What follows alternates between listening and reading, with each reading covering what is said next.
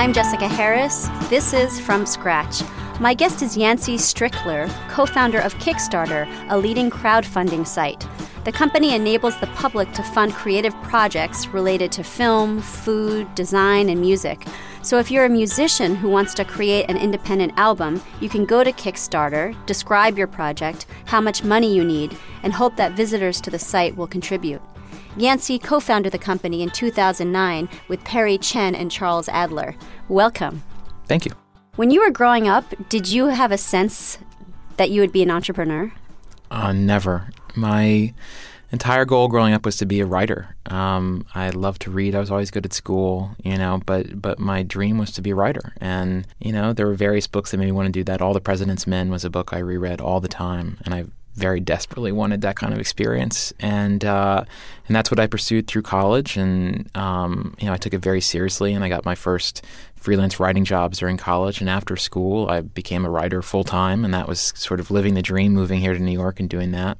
And then I think there was a certain point where I realized that that world is a little small for me, that maybe I was better at more things beyond just writing and thinking about language and how to write about music or whatever the topic was. And so I sort of realized I started working in companies and organizations that I thrived in those situations, that I could be decisive, I knew how to do various things. But, this whole thing with Kickstarter just sort of fell into it. What do your parents do? Are they in the literary field? Not at all. I mean, my father's sells furniture. My mother was a secretary. She recently went back to school and now is an accountant.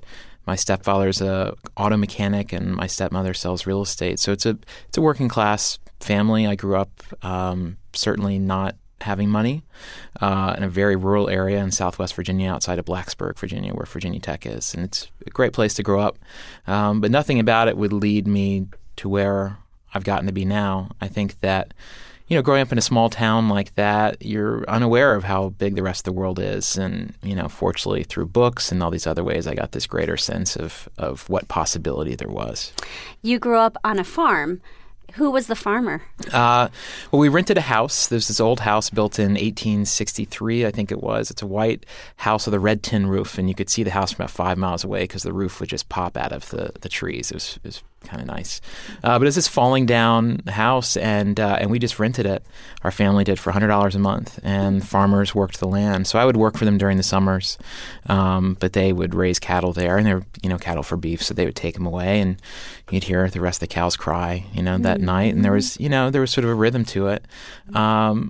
It's a nice thing to talk about now, being in New York, because it makes me exotic, but I hated it at the time. I mean, I just wanted to read books and, think about things like that. I did not thrive on country living, but I look back at it now with some level of fondness. So the farming life wasn't for you, and you wanted to be a writer. Did your parents ever push back on that? Not at all.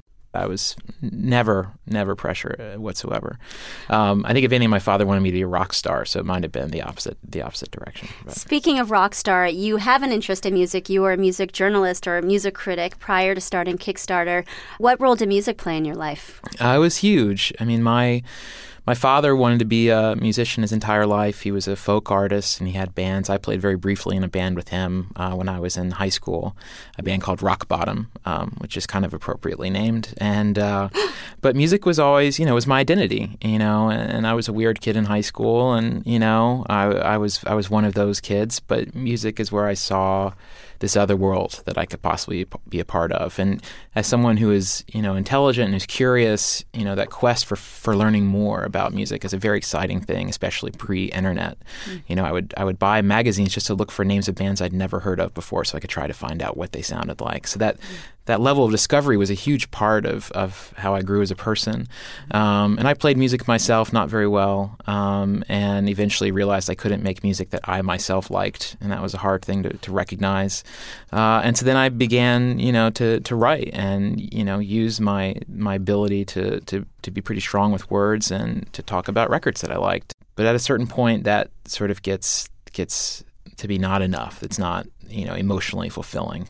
Since there was some type of frustration with your career prior to starting Kickstarter, to what extent did you start the company because of that, you're having itchy feet to do something else versus really having a visceral interest, a holistic interest in the company? Yeah, I mean, it's definitely wholly a strong, genuine interest in what we do. I mean, it really is it. But, it's not hard to look at the music industry and think this is not going to be here for very long. And, I look at my very good friends who are still in that world, and not many of them are employed anymore. And so, you're watching the sand leave the hourglass, and, you're starting to think, I need to get out of here. So certainly that was in the air. But, the Kickstarter is without question the greatest thing I've ever had the privilege to do with my life. And I don't know if I'll ever have the opportunity to do something so good again. Your co-founder, Perry Chen, had the original idea for Kickstarter. You met him randomly at a restaurant in Brooklyn. What was that first encounter like? Perry first had the idea in 2002. He's from New York originally, and he moved back to New Orleans, where he also went to college. And he went there, and he was trying to put on a concert. And he didn't have the money to do it. It was going to cost, a lot of money up front to make it happen. And out of that, he wished that there was some way he could know beforehand how many people were interested.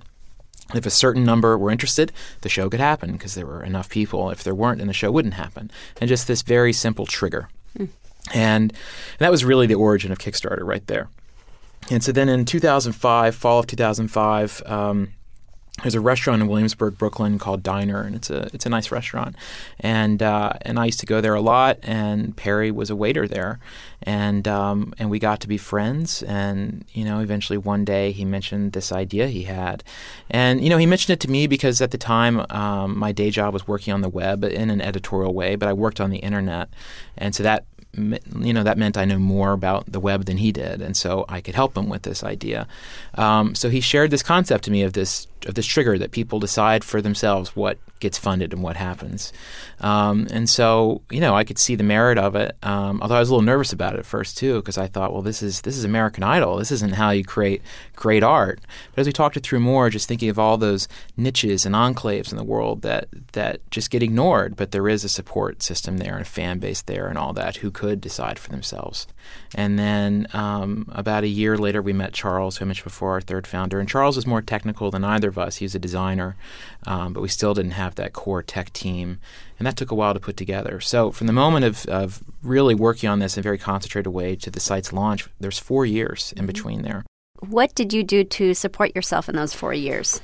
Well, I still had my day job. I was working at a music service called eMusic at the time, so I was doing that during the day, and at night I was working on this.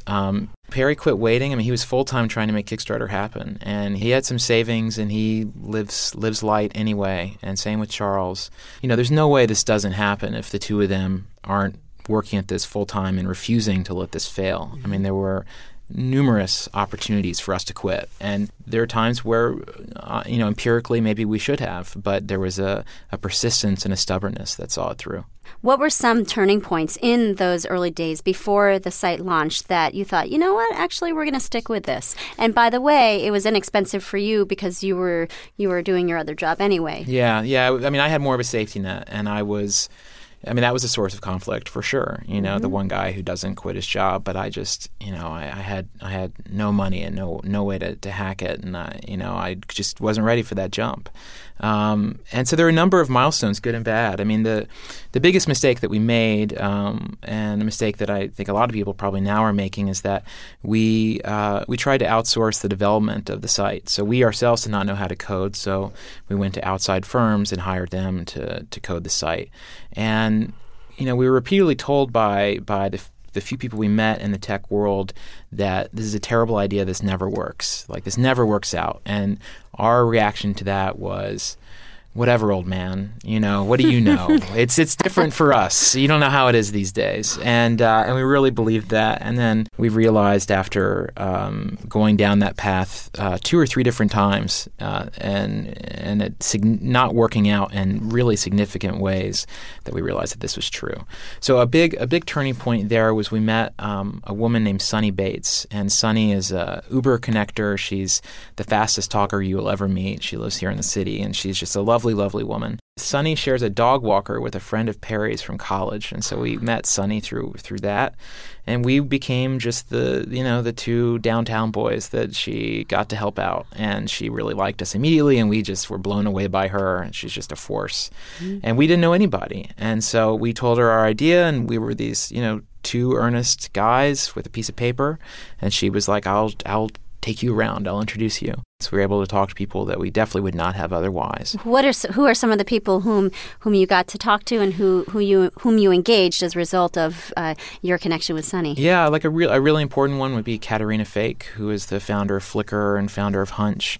Through Katerina, we were introduced to Andy Baio, and Andy was an early advisor of ours and our CTO for a little while. Andy founded a site called upcoming.org in the early 2000s that was sold to Yahoo. He runs a blog called waxy.org, which is one of the best blogs on the web. He's basically the internet's resident nice guy. And so Andy brought us a lot of credibility. When we launched and when people first covered us, I think TechCrunch wrote about us the day we launched. I think they said Andy Baio's new startup. He wasn't a founder; he was involved, but we would take it. It's great to be associated with him, and he also helped us find technical talent. So a hard task when you're not technical yourself is you meet someone and you have no idea of how to tell how good they are. So that was a big help. And basically, just from the moment we met Sonny, there was momentum. Right. And you also have gotten support from people like Jack Dorsey, one of the Twitter founders. Is it financial support, among other things? Yeah. He's an angel investor. We have a few really interesting angel investors, him, Joshua Schechter, who founded Delicious, and Katerina, who I mentioned, and Fred Wilson and Union Square Ventures are our primary backers.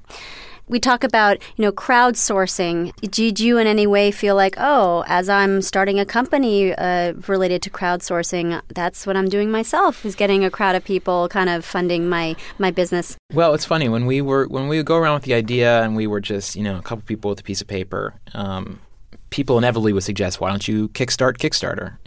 Get people to put the money in and create the company that way.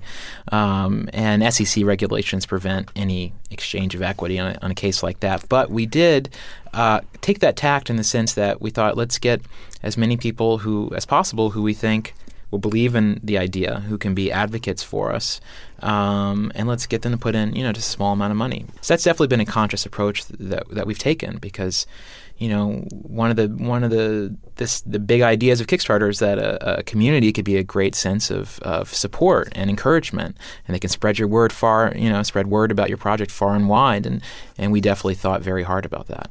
I'm Jessica Harris, and you're listening to From Scratch. My guest is Yancey Strickler, co-founder of Kickstarter. We'll hear more from Yancey coming up.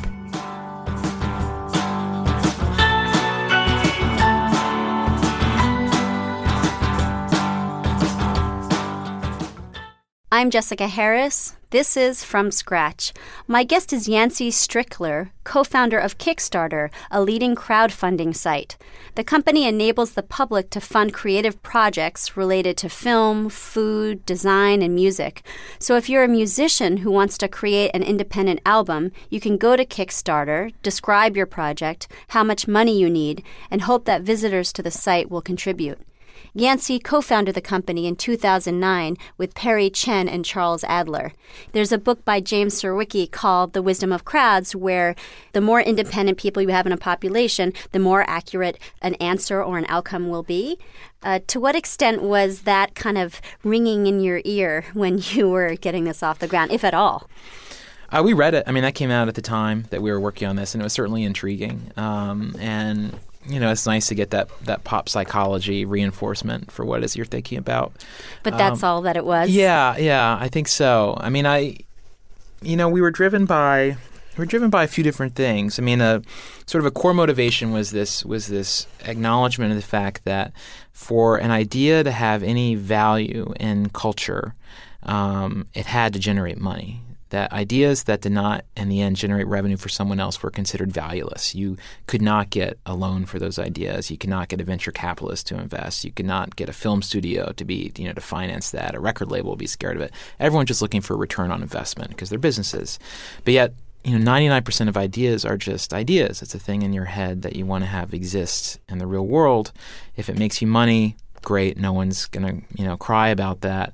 But in the end, you just want the thing to happen. You want that personal satisfaction. So we thought, we could construct a place that functions differently, where ideas are judged based on the passion of the person behind it, the quality of their craft, the connection with their audience, and what the audience itself thinks. The means of doing that was almost secondary to that idea. So, we get called a crowdfunding site accurately. That's sort of the term the web has come up with to describe these kinds of things. But that's not a word that's anywhere on our website. It's not a word that's ever spoken about in our office. It's not a word that we ever talked about leading up to this. I could care less about crowdfunding. It's a mechanism. Really it's this bigger idea that matters. This crowdfunding thing is just a means to get there. Right. You are enabling creators to create regardless of what a market might say. Absolutely. How does Kickstarter work? So Kickstarter funding is all or nothing. So I create a project. I say how much money I need to complete it, and I give myself an amount of time to reach it. We suggest 30 days. That's the typical thing that people do. So we need $5,000 in 30 days. Now, if that person is able to raise that $5,000 or more by the time of that deadline, at that point, everyone is charged, and that person gets their money, and they go and they do their thing.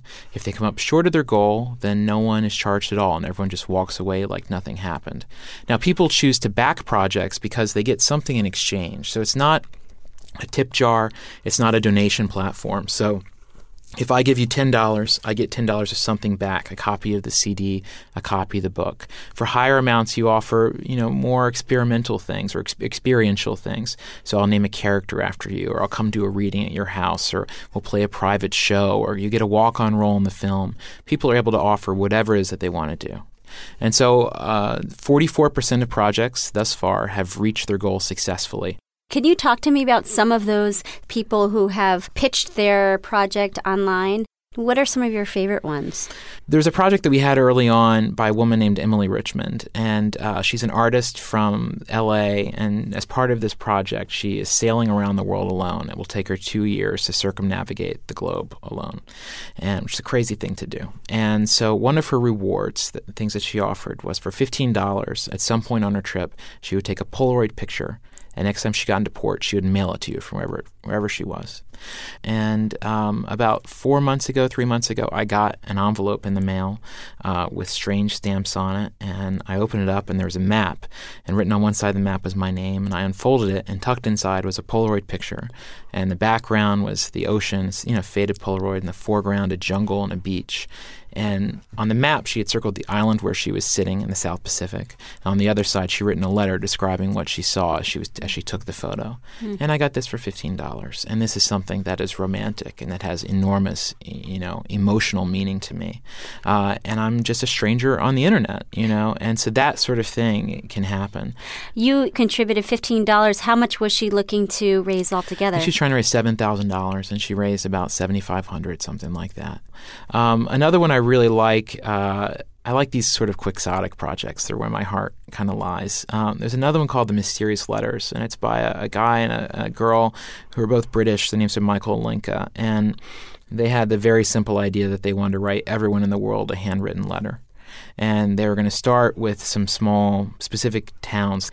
So they did a project on Kickstarter to do one in a neighborhood of Pittsburgh called Polish Hill. And so on one day, 623 residents of Polish Hill received letters from Michael and Lenka. Again, all, very idiosyncratic. And predictably, people freaked out and got very scared, and it got reported to the FBI and became a big story there. And people started hanging up signs around Polish Hill that said, "Don't worry, it was an art project." There was an amazing story in the Pittsburgh Post-Gazette of the reporter interviewing the shop owner, this older woman, and she said that she thought it was a nuisance that this letter got, and that she thought it was scary and it could be terrorism, these whole ideas. And in the story it said, after the reporter writing, after I explained to her that it was an art project, the woman removed the letter from the wastebasket and carefully smoothed it out. And I just thought that was wonderful.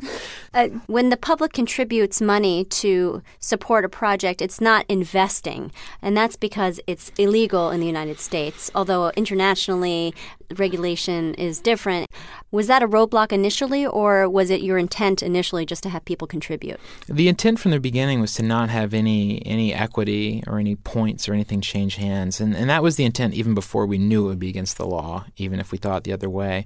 I mean, the thinking there was that if we're asking people to look at these things and try to guess whether or not it will be a hit, you're just recreating the same mouse cage that we already have, where people are just trying to get, looking to make a buck off of something. And if someone's being motivated by a royalty check in 3 years for $13, what is that? Is that a better world? And so we always like this idea of it being about experiences and products that you get in exchange. So yes, there's never any sort of equity or financial return that swaps hands on Kickstarter. It's strictly forbidden. What other forms of crowd support has there been in history? Is there a precedent for this? There is. I mean, what's funny is that this is not novel at all in a way. The original forms that art was primarily produced was through patronage, and it was patronage by the church, by royalty, by the Medici, by rich people, basically in general. And Beethoven would perform a lot of his symphonies this way, where he would say, "I will only perform this when the hall has sold out, and that's the only way this work will be debuted." You get your name in the program. I mean, it's the exact same thing as now. Whitman used to publish some of his books in that same way. In the front of the books, he'd list all the people who helped pay for this first run of printing. And so there are hundreds of examples of art being made in this way. And then right around the middle of the 20th century, we started to switch to this idea of corporations subsidizing, commoditizing art, and that being the primary way that art was funded. While this crowd support has been in existence for centuries, to what extent do you think the appetite is ripe for it now? I mean, you've been enabled by Twitter and Facebook existing, but how much have they facilitated what you're trying to do? The lifeblood of our site is social media. At this point, Kickstarter is mentioned on Twitter about every 8 seconds, I believe it is. So people are just talking about it all the time, talking about their projects, and it's how things are getting discovered. When we were working on this in 2005, there wasn't a Twitter.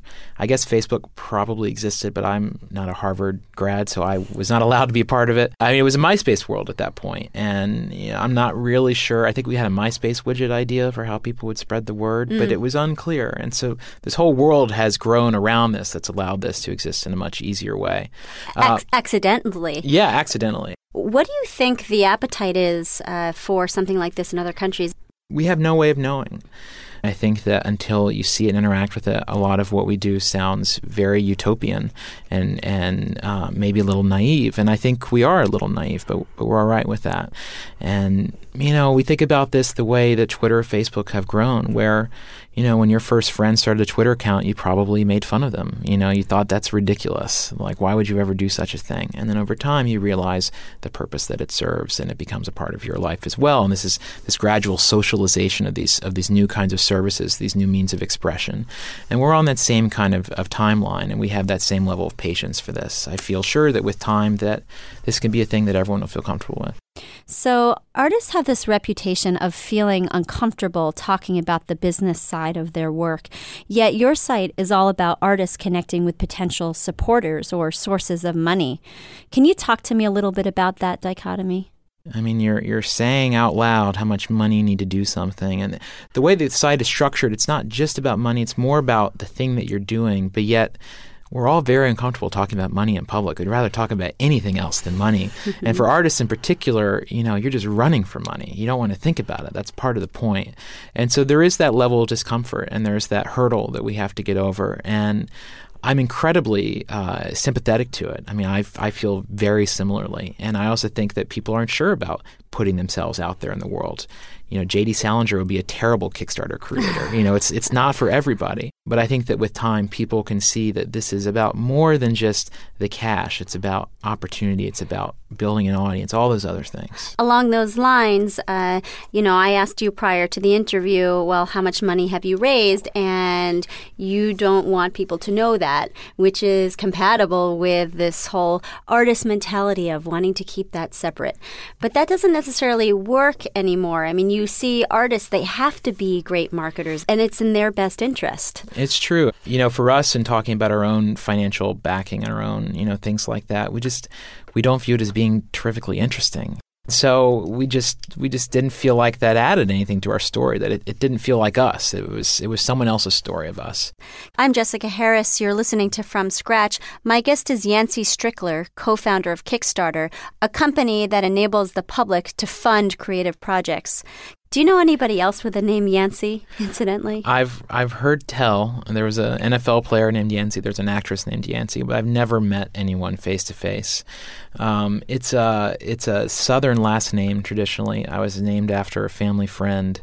I hated my name for a lot of my life, and only when I guess it was in high school I decided to embrace it. But yeah, it's an unusual one.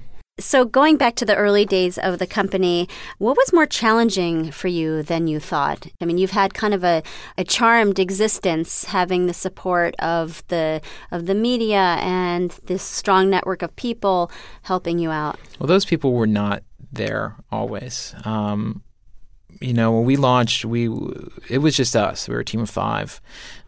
We had no one of any weight behind us. We had no big investment, and when we go around to venture capital firms and talk to people about our idea, people did not like it. People did not respond to it. I think that we had that 4-year gap where the site couldn't launch, and that was not a happy period. And we would have launched that site in 2006 if we could have, but we couldn't.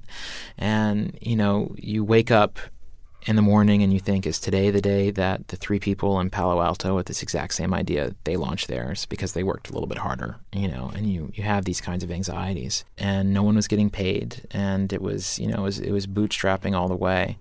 I think that there was a lot of emotional toll of especially me having a full-time job and my partners being both fully committed.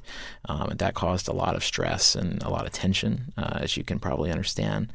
Now the problems are interesting. Now the problems are growth. You founded the company with Perry Chen and Charles Adler, and they were working on the company full-time, and you weren't. So why did they keep you on board as a co-founder if you weren't carrying your weight? That's a good question. I don't know. We were friends, so that helps. It was not a great period. I don't know the answer to that. You have a part of your site devoted to product design, and that has been somewhat controversial. Can you elaborate on that? Sure. So we started Kickstarter as a platform for creative projects. We meant that pretty broadly. So that's film, music, tech, comics, dance, all kinds of things like that. And then in September 2010, we had a project from 2 guys in New York named Dan and Tom, and it was a project called The Glyph. And it's a tripod mount for an iPhone 4, and it's a little simple piece of rubber. And they put together a video where they explained how they designed this thing, and they had a very clever sort of commercial for it. And it was a very, very well done project. And they put it in the design category, and it was a design project, and they were trying to raise $10,000, and they raised about $140,000 very quickly. And the project is basically functioning as a pre-order mechanism. People were buying the Glyph from them. And that was the first time we'd had a project like that. And it opened the floodgates to a lot of product design kind of things. And quite a few of those were terrible, and we turned most of those down. But at one point, we had another big one come through by a man named Scott Wilson, who's a designer who lives in Chicago, who designed the Xbox Kinect, among a lot of other big things. And he had a project called the TikTok. And what he did is he designed a watch band that would turn an iPod Nano into a wristwatch. And he was looking to raise $15,000 to do it. And after a month, the project ended with him raising $945,000. And so for his project, that was functioning as a pre-order mechanism, and some 14,000 people bought this thing. But more than that, they also got a story that they were part of. They were part of the creation of this phenomenon. I mean, it was international news, this project. And all those people got bragging rights and got to be a part of it. But it's also more commercial than the kinds of things that we have traditionally supported on Kickstarter. I mean, our biggest category is documentary film. Documentaries have raised, $15 million on Kickstarter. And something like this, the creation of like a gadget seems a little bit divorced from that. Because of the success of the TikTok and other projects like it, we've had a real influx of proposals of people looking to do these kinds of things. And we lit in almost everything at this point after a lot of internal debate. We sort of opened wider to this, but we're still not entirely sure how we feel about it. We like this idea of Kickstarter being a place where you put an idea into the world and the crowd decides, right, whether or not it should happen or it shouldn't. But yet we're not a fully open platform. We don't allow everything. So this has really pushed some of our philosophy a little bit. And to be honest, we're not entirely sure where we stand. To some extent, these people, even if they have the commercial incentive, are still creators and they're still being creative. So yeah, just because they happen to work in a different medium than one I feel more comfortable in, that's just as much about my bias as it is anything. And we're very aware of that. Mm-hmm. And we're also aware that when we started Kickstarter, it was ours. It was this idea we had to protect. But with each day, it's a little bit less ours. And it's more just a thing that exists on its own in the world that a lot of people contribute to. So you even have to question how much a voice do we have the right to have about this thing. What do you do outside of work that gives you pleasure right now? Right now, it's primarily riding my bike. But, outside of that, I read. I read, 3 or 4 books a week probably. What 2 books have you read this week? Well, let's see. Right now I'm reading the Tom Shales Oral History of ESPN, which I find fascinating and I actually find to be a really good startup book because it's about the origins of this, what is now a huge, huge company just based on being founded by 2 men and basically how they lost control of the company and how it's become this other big thing. And then I'm reading The Bridge, the David Remnick biography of Obama. I recently read The Medium is the Massage by Malcolm McLaren, which is a classic 60s sort of post-Marxist theory book about sort of the philosophy of media. That's amazing. I read that 3 times in a day. It's a little 100-page book. And another one that I really love that I've read multiple times is You Are Not a Gadget by Jaron Lanier, which is a really good book about sort of some philosophies of technology. And he takes a very sort of pessimistic view in a lot of ways about, what technology has done for us, and I enjoy reading those kinds of opinions. He advises Microsoft. I believe he does. He also invented virtual reality, and he does. He's a very smart man with some crazy ideas. Yes, and he has great dreadlocks. He does. Thank you very much for joining us. Thank you for having me. My guest has been Yancey Strickler, co-founder of Kickstarter. Coming up, we'll meet Mark Ramadan, co-founder of Sir Kensington's, a condiment company. I'm Jessica Harris. This is From Scratch.